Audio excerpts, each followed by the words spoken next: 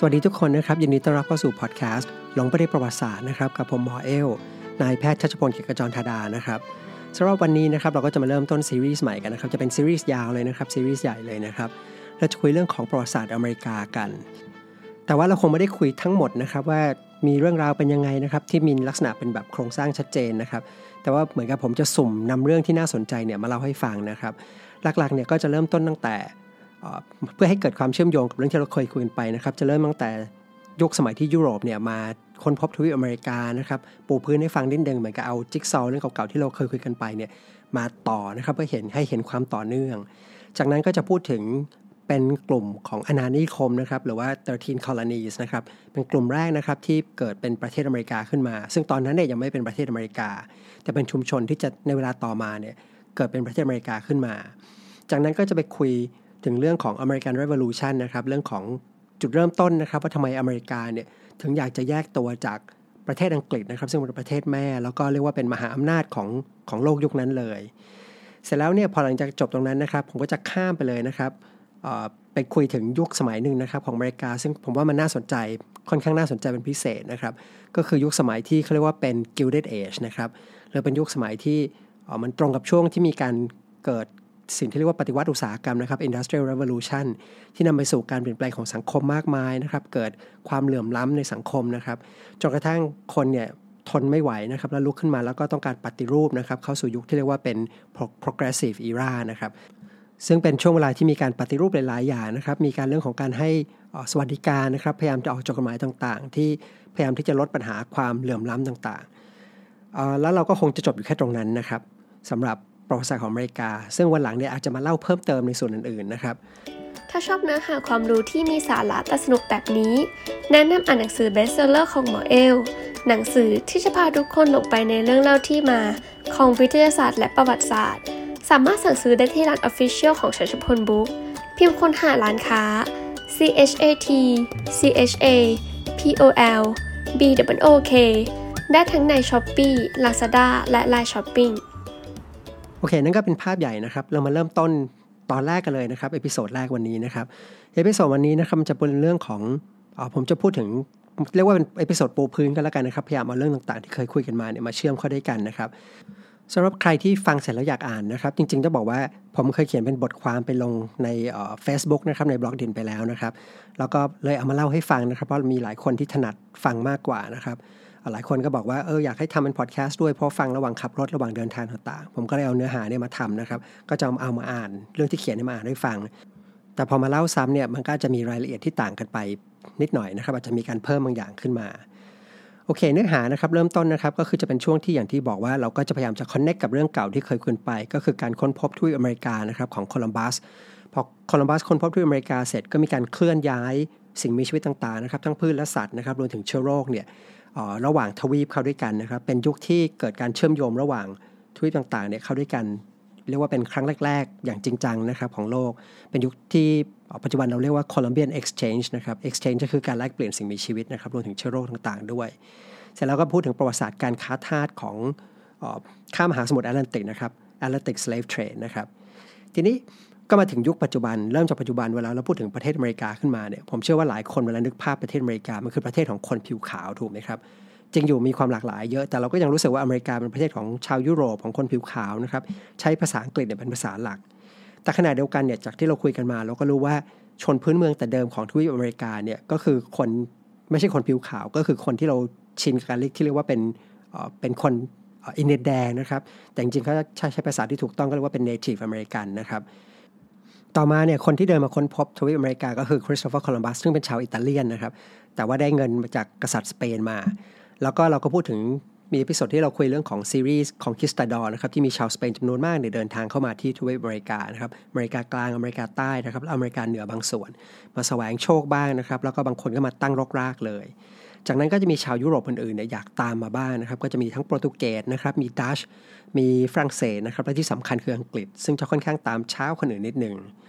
ทีนี้คำถามก็คือว่าปัจจุบันเนี่ยเวลาพูดถึงอเมริกาเนี่ยเรารู้สึกว่ามีความเป็นอังกฤษเนี่ยมากกว่าชาติยุโรปอื่นๆถูกไหมครับใช้ภาษาอังกฤษนะครับมีวัฒนธรรมหลายอย่างคล้ายกับอังกฤษทำไมถึงไม่คล้ายกับสเปนหรือว่าดัชหรือโปรตุเกสนะครับในซีรีส์ย่อยแรกเนี่ยนะครับเราจะคุยเรื่องนี้นะครับเป็นช่วงเปลี่ยนผ่านช่วงเวลานี้นะครับท ทีนี้เริ่มต้นนะครับผมอยากจะเริ่มต้นตั้งแต่ยุคโบราณเลยนะครับก็คือว่าย้อนเวลากลับไปเนี่ยทวีปอเมริกาเนี่ยจริงๆเนี่ยปัจจุบันเรารู้ว่ามีคนอาศัยอยู่ในทวีปนี้มาเป็นเวลานานนะครับอย่างน้อยๆเนี่ยก็ประมาณ 40,000 ปีแล้วนะครับแล้วมนุษย์ที่เดินทางมาที่ทวีปนี้เนี่ยก็มีการเพิ่มจำนวนมากขึ้นเรื่อยๆนะครับมีการสร้างวัฒนธรรมอะไรต่างๆเชื่อกันว่าก่อนที่ยุโรปจะเดินทางมาเนี่ยเฉพาะตรงทวีปอเมริกาเนี่ยนะครับอเมริกาเหนือเนี่ยมีประชากรเนี่ยมากถึง15 ล้านคนด้วยกันแล้วก็มีวัฒนธรรมที่ซับซ้อนนะครับมีภาษาพูดต่างๆเนี่ยมากกว่า300ภาษาแล้วก็มีวัฒนธรรมนะครับมีอาณาจักรที่ยิ่งใหญ่หลายอาณาจักรที่เราคุยกันไปแล้วนะครับเช่นแอสเท็กนะครับแล้วก็อินคาแต่ทั้งหมดนี้ก็ล่มสลายลงนะครับเมื่อชาวยุโรปเนี่ยเดินทางมาถึงทีนี้ทำไมถึงได้ล่มสลายลงเนี่ยก็อย่างที่คุยกันไปแล้วตอนนี้เราคุยเรื่องของการล่มสลายของแอสเท็กนะครับแล้วก็เรื่องของการล่มสลายของอินคานะครับยุคของคอนคิสตาดอร์ก็คือเมื่อชาวยุโรปเดินทางมาถึงเนี่ยสิ่งที่ชาวยุโรปนำมาด้วยเนี่ยส่วนหนึ่งก็เป็นเรื่องของพวกเชื้อโรคต่างๆนะครับก็ทำให้เกิดการระบาดขึ้นมาแล้วโรคระบาดเนี่ยนะครับก็ถือว่ามันเป็นปัจจัยหลักปัจจัยหนึ่งนะครับที่ทำให้ชาวยุโรปที่มาที่อเมริกาทวีปอเมริกาเนี่ยสามารถที่จะพิชิตหรือว่าเอาชนะชนพื้นเมืองได้เพราะว่าจริงอยู่แม้ว่าชาวยุโรปเนี่ยจะมีอาวุธดินปืนนะครับพวกปืนแล้วนะครับแต่ว่าปืนในสมัยก่อนก็ยังไม่ได้มีอานุภาพทำลายร้ายแรงมากนักนะครับแล้วก็ยิงได้ช้าหรือพูดง่ายๆก็คือชาวยุโรปเนี่ยไม่ได้เหนือกว่าชนพื้นเมืองมากนะครับในแง่ของอาวุธแต่ว่าโรคระบาดเนี่ยทำให้ชนพื้นเมืองเนี่ยอ่อนแอลงนะครับประมาณตัวเลขกันเนี่ยว่าผู้ป่วยที่เสียชีวิตจากโรคระบาดในทวีปอเมริกาเนี่ยที่ชนพื้นเมืองเนี่ยเสียชีวิตไปประมาณ 90% ของประชากรทั้งหมดที่มีอยู่เดิมจำนวนรวมๆกันอยู่ที่ประมาณ55 ล้านคนนะครับอันนี้ประมาณแบบคร่าวๆแล้วการที่มีคนเสียชีวิตมากขนาดนี้ในเวลาสั้นๆเนี่ยก็เลยทำให้อารยธรรมของชนพื้นเมืองจำนวนมากเนี่ยล่มสลายลงไปแล้วก็เป็นเหตุผลว่าทำไมชาวยุโรปซึ่งไม่ได้เหนือกว่ามากนะครับแล้วก็มาด้วยจำนวนที่ไม่ได้เยอะมากเนี่ยสามารถที่จะพิชิตอาณาจักรต่างๆหรือว่าวัฒนธรรมต่างๆเนี่ยลงได้อย่างง่ายดายทีนี้ในแง่เป้าหมายนะครับชาวยุโรปช่วงแรกเนี่ยสิ่งที่ต้องการก็คือมาหาสมบัตินะครับมาขุดแร่มีค่าทั้งหลายแหล่นะครับอย่างเช่นพวกทองคำหรือว่าเงินเสร็จแล้วก็ขนใส่เรือเนี่ยกลับไปที่ประเทศตัวเองแต่ต่อมาเนี่ยก็เรียนรู้นะครับว่าดินแดนหลายแห่งในทวีปอเมริกาเนี่ยสามารถที่จะเพาะปลูกได้ซึ่งพืชหลายชนิดเนี่ยเป็นพืชเศรษฐกิจที่สร้างรายได้มาอย่างมหาศาลเลยนะครับไม่ว่าจะเป็นเรื่องของพวกอ้อยนะครับพวกน้ำตาลนะครับใบยาสูบนะครับต่อมาก็จะมีเรื่องของฝ้ายนะครั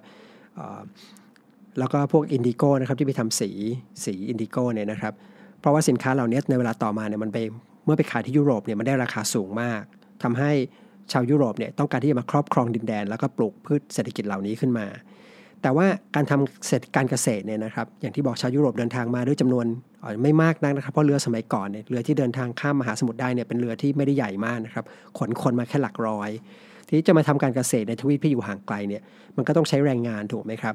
โดยเฉพาะการปลูกอ้อยเพื่อมาทำน้ำตาลเนี่ยมันต้องใช้แรงงานเยอะและทำงานหนักมากคำถามก็คือว่าจะไปหาแรงงานเหล่านี้มาจากที่ไหน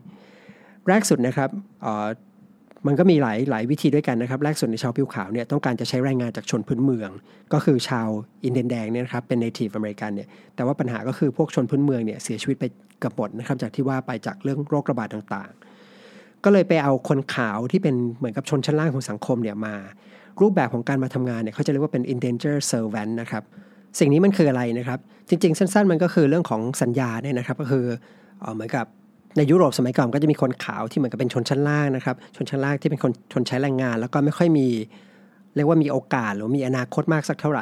่คนเหล่านี้ก็ยอมทำสัญญานะครับที่จะเดินทางมาทำงานในโลกใหม่นะครับก็คือทวีปอเมริกาโดยสัญญาเนี่ยก็จะเหมือนกับเราจะจ่ายในจ้างเนี่ยก็จะจ่ายค่าเดินทางให้นะครับจ่ายค่าที่อยู่อาศัยให้จ่ายค่าที่พักให้เสร็จแล้วคุณก็ไปทำงานที่ทวีปอเมริกาทีนี้ก็ทำงานไปตามสัญญานะครับเมื่อหมดสัญญาเมื่อไหร่ก็ถือว่าเป็นอิสระก็สามารถที่จะไปหาที่ดินครอบครองอะไรต่อของตัวเองได้นะครับแต่ว่าการนำคนขาวมาใช้แรงงานแบบนี้มันก็มีปัญหาหลายอย่างนะครับที่เกิดขึ้นก็คือว่าบางครั้งเนี่ยยังไม่หมดสัญญาคนบางคนเนี่ยก็เห็นมันมีโอกาสมีเกาะมีที่ต่างๆเต็มไปหมดก็หลบหนีไปบ้านนะครับแล้วก็ไปยึดครองที่ดินแล้วก็ทำไร่ของตัวเองหรือบางคนเนี่ยในเวลาต่อมาเมื่อทำงานจนกระทั่งครบสัญญาก็เป็นอิสระเสร็จแล้วก็ไปหาที่ดินครอบครองเสร็จแล้วก็ทำการเกษตรแข่งกับผู้ว่าจ้างเก่าอีกปัญหาสำคัญก็คือว่าคนขาวเหล่านี้นะครับก็หลายครั้งเนี่ยก็รู้ว่าพอไปถึงก็จะรู้เลยว่าดีมานด์ของแรงงานเนี่ยมันมีค่อนข้างสูงมากนะครับความต้องการมันสูงมากก็สามารถที่จะเรียก เรียกค่าแรงเพิ่มขึ้นได้นะครับหรือว่าเริ่มต่อรองกับนายจ้างได้ทำให้ในเวลาต่อมาเนี่ยคนที่เป็นนายจ้างชาวยุโรปต่างๆเนี่ยก็เริ่มมองว่าไม่ค่อยสะดวกแล้วก็เลยเริ่มมองหาแรงงานกลุ่มใหม่นะครับเสร็จแล้วก็ไปได้คนดำที่มาจากทวีปแอฟริกาเนี่ยมาเป็นแรงงานทาสซึ่งการใช้แรงงานเนี่ยจะต่างไปจาก indentured servant ก็คือไม่มีสัญญานะครับก็คือเป็นทาสนะครับซื้อมาแล้วก็ใช้งานเหมือนเป็นทาสเลย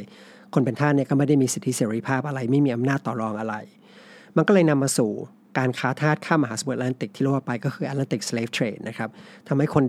คนผิวดำเนี่ยจำนวนหลาย10ล้านคนเนี่ยถูกจับจากทวีปแอฟริกานะครับมาขายที่อเมริกาซึ่งเราก็คุยกันไปแล้วนะครับก็เลยนำไปสู่การค้าขายนะครับก็จะมีการค้าทาสนะครับการขายพวกน้ำตาลนะครับใบยาสูบนะครับขายฝ้ายนะครับมีกาแฟนะครับแล้วก็ในทวีปอเมริกาเนี่ยก็จะมีพวก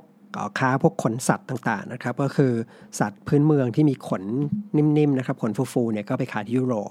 แล้วก็มีเรื่องของการนำน้ำตาลที่ว่าเนี่ยมาหมักทำเหล้ารำนะครับจะเห็นว่าสินค้าเหล่านี้เป็นสินค้าที่มีมูลค่าสูงนะครับทำให้การค้าขายเนี่ยมัน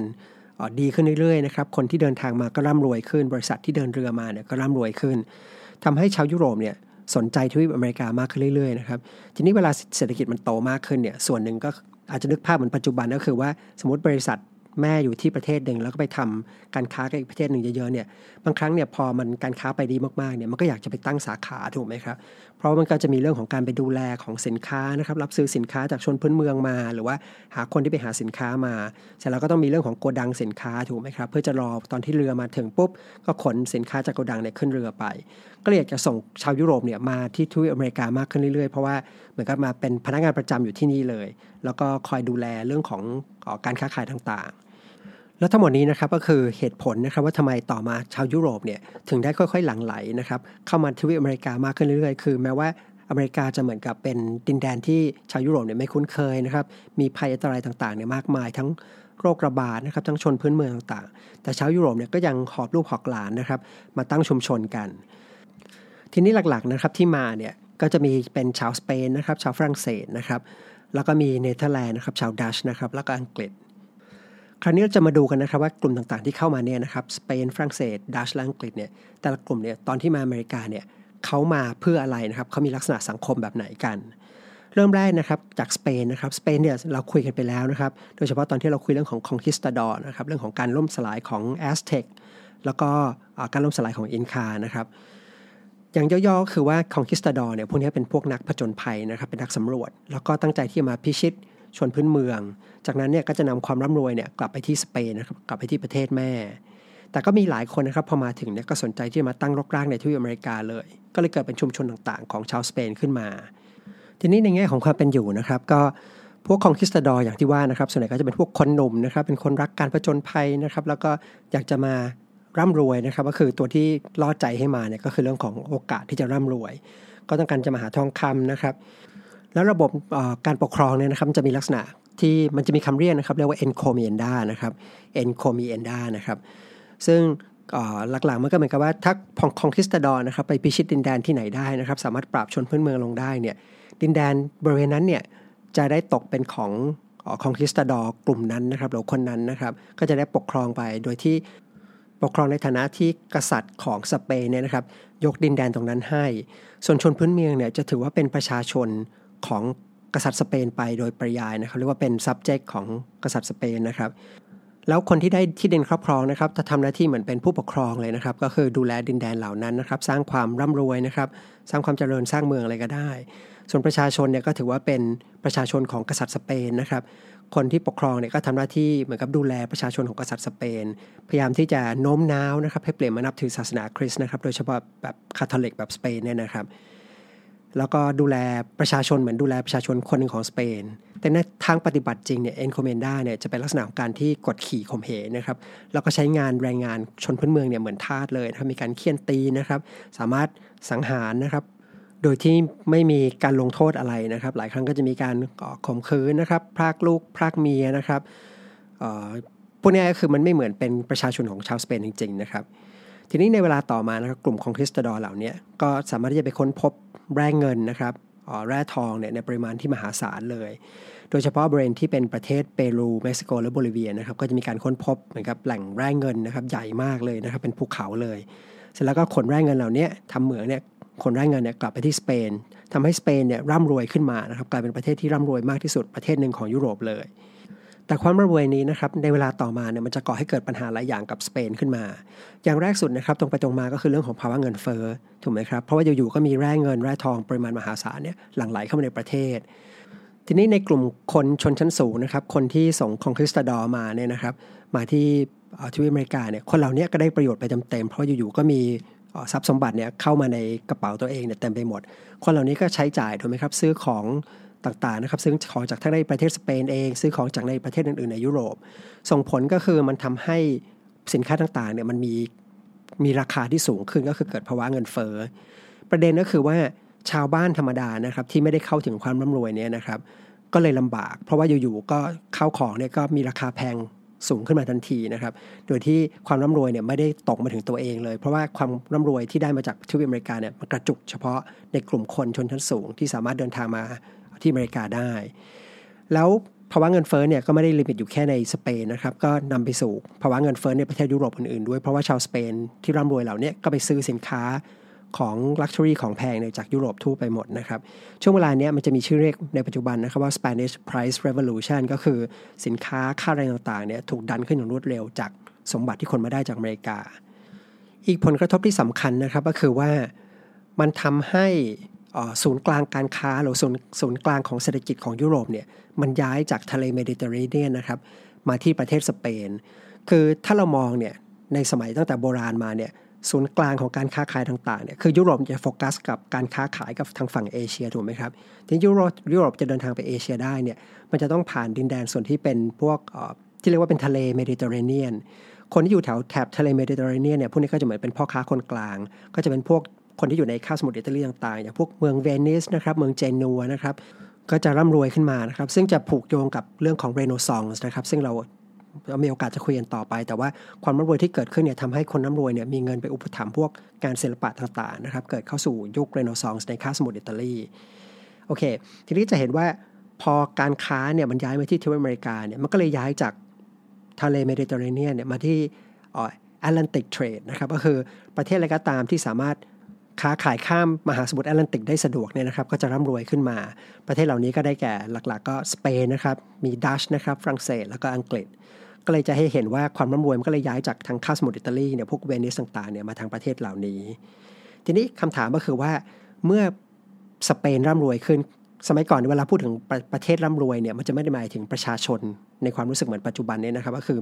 อมันไม่ได้ดูผลรวม GDP ของทั้งประเทศแต่เวลาพูดถึงร่ำรวยเนี่ยส่วนใหญ่จะหมายถึงความร่ำรวยของราชวงศ์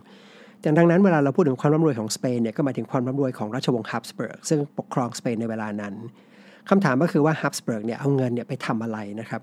บคำตอบก็คือว่าฮับสเบิร์กเนี่ยนำเงินเนี่ยไปสร้างกองทัพขึ้นมาทำให้กองทัพของสเปนเนี่ยมีความแข็งแกร่งมากจนกระทั่งสเปนเนี่ยกลายเป็นมหาอำนาจของยุโรป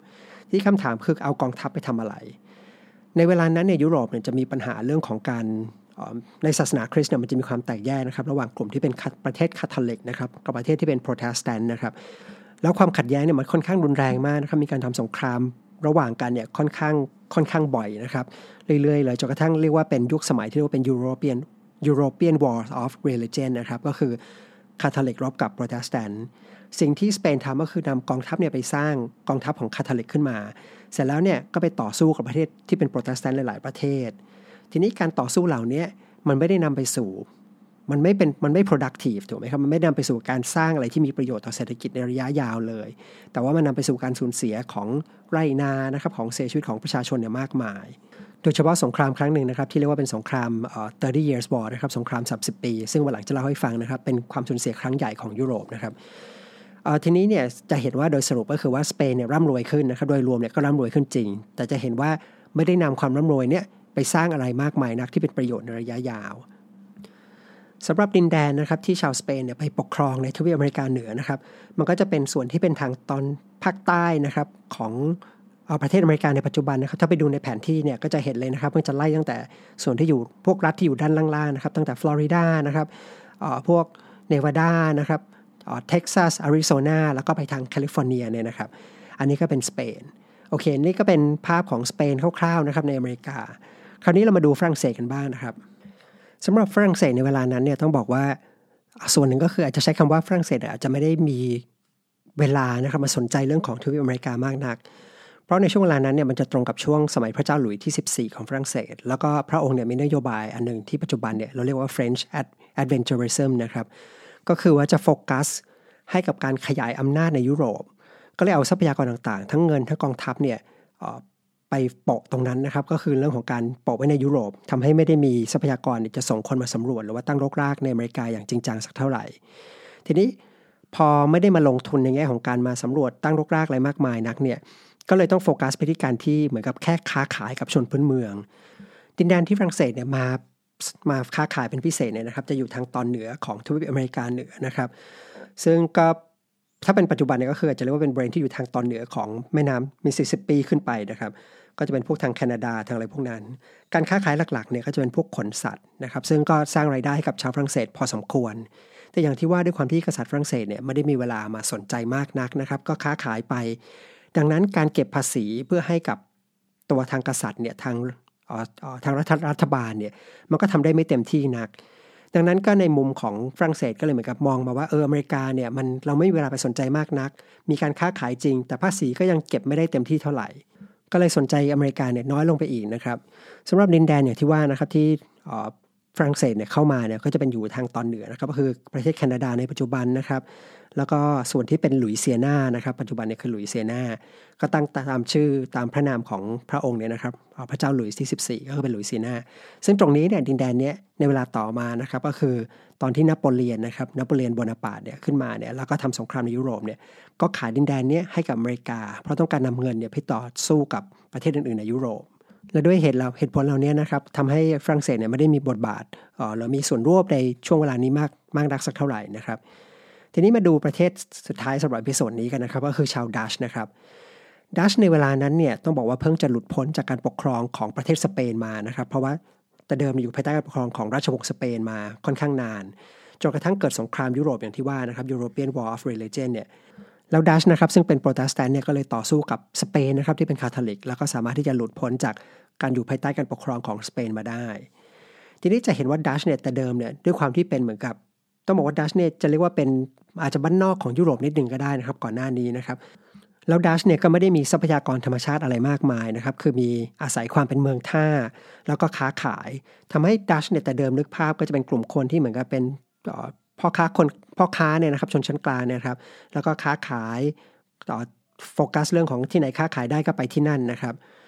ทีนี้แล้วก็ดัชเนี่ยไม่เคยมีเหมือนกับสถาบันกษัตริย์ที่เข้มแข็งหรือแข็งแกร่งมาก่อนนะครับจะต่างไปจากทางฝรั่งเศสอังกฤษสเปนอะไรพวกนี้นะครับดัชก็เลยสนใจแต่เรื่องของการค้าขายอย่างที่ว่าเนี่ยนะครับทีนี้ในเวลาต่อมาก็มี Dutch East India Company นะครับหรือที่ย่อว่า VOC ซึ่งเราคุยกันไปแล้วตอนที่พยายามที่จะมาค้าขายกับทางเอเชียนะครับมาค้าขายกับทางอินเดียต่อมาเนี่ยเมื่อมีทวีปอเมริกาขึ้นมาดัชก็มองว่าอเมริกาเนี่ยเป็นแหล่งที่สามารถที่จะไปค้าขายได้นะครับก็มองอยากจะไปหาความร่ำรวยเหมือนกันแต่ด้วยความที่ดัชเนี่ยเป็นประเทศเล็กๆนะครับไม่ได้มีประชากรมากมายนะครับมีทรัพยากรไม่เยอะมากแล้วก็มาช้ากว่าสเปนกับฝรั่งเศสพอสมควรก็เลยมาตั้งเป็นชุมชนเล็กๆนะครับอยู่แถวริมฝั่งแม่น้ำที่ชื่อว่าแม่น้ำฮัดสันนะครับซึ่งเป็นดินแดนที่เหมาะกับการเป็นท่าเรือนะครับก็อย่างที่ว่าไปคือชาวดัชเนี่ยเป็นพ่อค้านะครับเขาถนัดการทำค้าขายนะครับเดินเรือมีท่าเรือต่างๆดินแดนที่ตัวเองไปตั้งรกรากในอเมริกาเนี่ยก็เลือกดินแดนที่ตัวเองถนัดก็คือเป็นพวกดินแดนที่เหมาะกับการสร้างเป็นท่าเรือนะครับแล้วก็ทำให้เกิดเป็นศูนย์กลางการค้าขึ้นมาแล้วก็ในบริเวณนิวเนเธอร์แลนด์เนี่ยก็จะมีการสร้างเมืองขึ้นมานะครับชื่อว่านิวอัมสเตอร์ดัมนะครับซึ่งจะเป็นตลาดนะครับศูนย์กลางการค้าขายพวกขนสัตว์นะครับทีนี้นิวอัมสเตอร์ดัมเนี่ยมันมีจุดหนึ่งที่น่าสนใจนะครับอยากพูดถึงนิดนึงก็คือว่าด้วยความที่อย่างที่บอกก็คือพวกดัชเนี่ยไม่ค่อยสนใจอะไรมากคือเน้นการค้าขายนะครับทำให้นิวอัมสเตอร์ดัมเนี่ยเป็นชุมชนที่เหมือนกับมีเสรีภาพเนี่ยค่อนข้างมากครับเปิดกว้างมากแล้วกันนะครับเปิดกว้างในแง่ของอะไรในแง่ของศาสนานะครับคุณจะเป็นคาทอลิกก็ได้เป็นโปรเตสแตนต์เป็นมุสลิมก็ได้นะครับเป็นยิวก็ได้นะครับมาค้าขายได้มาอยู่ได้ภาษาเนี่ยก็จะพูดกันหลากหลายนะครับเชื้อชาติของคนที่จะเข้ามาอยู่ก็ไม่ได้ว่ามีแต่ชาวดัชนะครับมีชนชาติอะไรก็ได้ถ้าคุณเข้ามาเพื่อค้าขายต่างๆเนี่ยเขาก็ยินดีต้อนรับ ทำให้ดินแดนเนี่ยมีความหลากหลายสูงมากนะครับซึ่งเมืองนิวอัมสเตอร์ดัมเนี่ยในเวลาต่อมานะครับก็จะถูกอังกฤษยึดไปนะครับแล้วก็เปลี่ยนชื่อเนี่ยเป็นนิวยอร์กนะครับตามพระนามของดุ๊กออฟยอร์กซึ่งในเวลาต่อมาจะขึ้นเป็นกษัตริย์พระเจ้าเจมส์ที่2ของอังกฤษแต่ว่าที่อยากให้เห็นก็คือว่านิวยอร์กเนี่ยตั้งแต่เริ่มเลยนะครับตั้งแต่เริ่มขึ้นมาตั้งแต่เป็นนิวอัมสเตอร์ดัมเนี่ยก็จะมีคาแรคเตอร์แบบหนึ่งก็คือเป็นเหมือนกับที่เขาเรียกว่าเป็น melting pot นะครับเหมือนเป็นเตานะครับหรือเป็นหม้อที่หลอมรวมนะครับคนที่มีวัฒนธรรมมีศาสนามีความเชื่อต่างๆเนี่ยเข้าด้วยกันและอาศัยอยู่ร่วมกันโดยที่โฟกัสเรื่องของการค้าขายแล้วทั้งหมดนี้นะครับก็คือเรื่องราวคร่าวๆนะครับของชาวยุโรปกลุ่มแรกๆนะครับที่หลั่งไหลกันเข้ามานะครับแล้วก็เข้ามาตั้งรกรากในทวีปอเมริกาทีนี้ในเอพิโซดหน้านะครับเราจะไปโฟกัสกันที่ประเทศอังกฤษกันนะครับเพราะว่าอย่างที่ว่าไปว่าสุดท้ายอเมริกาเนี่ยจะมีความเป็นอังกฤษค่อนข้างสูงเราจะไปดูว่าชุมชนของอังกฤษที่เรียกว่าเป็น13 colonies นะครับหรือ13อาณานิคมเนี่ยมันเริ่มต้นขึ้นได้ยังไงสำหรับในเอพิโซดนี้ผมก็ขอจบไว้ตรงนี้เลยนะครับแล้วเรามาเจอกันใหม่ในเอพิโซดหน้านะครับสวัสดีครับถ้าไม่อยากพลาดคอนเทนต์ใหม่สิทธิพิเศษและโปรโมชั่นดีๆของหนังสือหมอเอลสามารถแอดไลน์@chachapolbook @CHATCHAPOL BOOK ติดตามได้แล้ววันนี้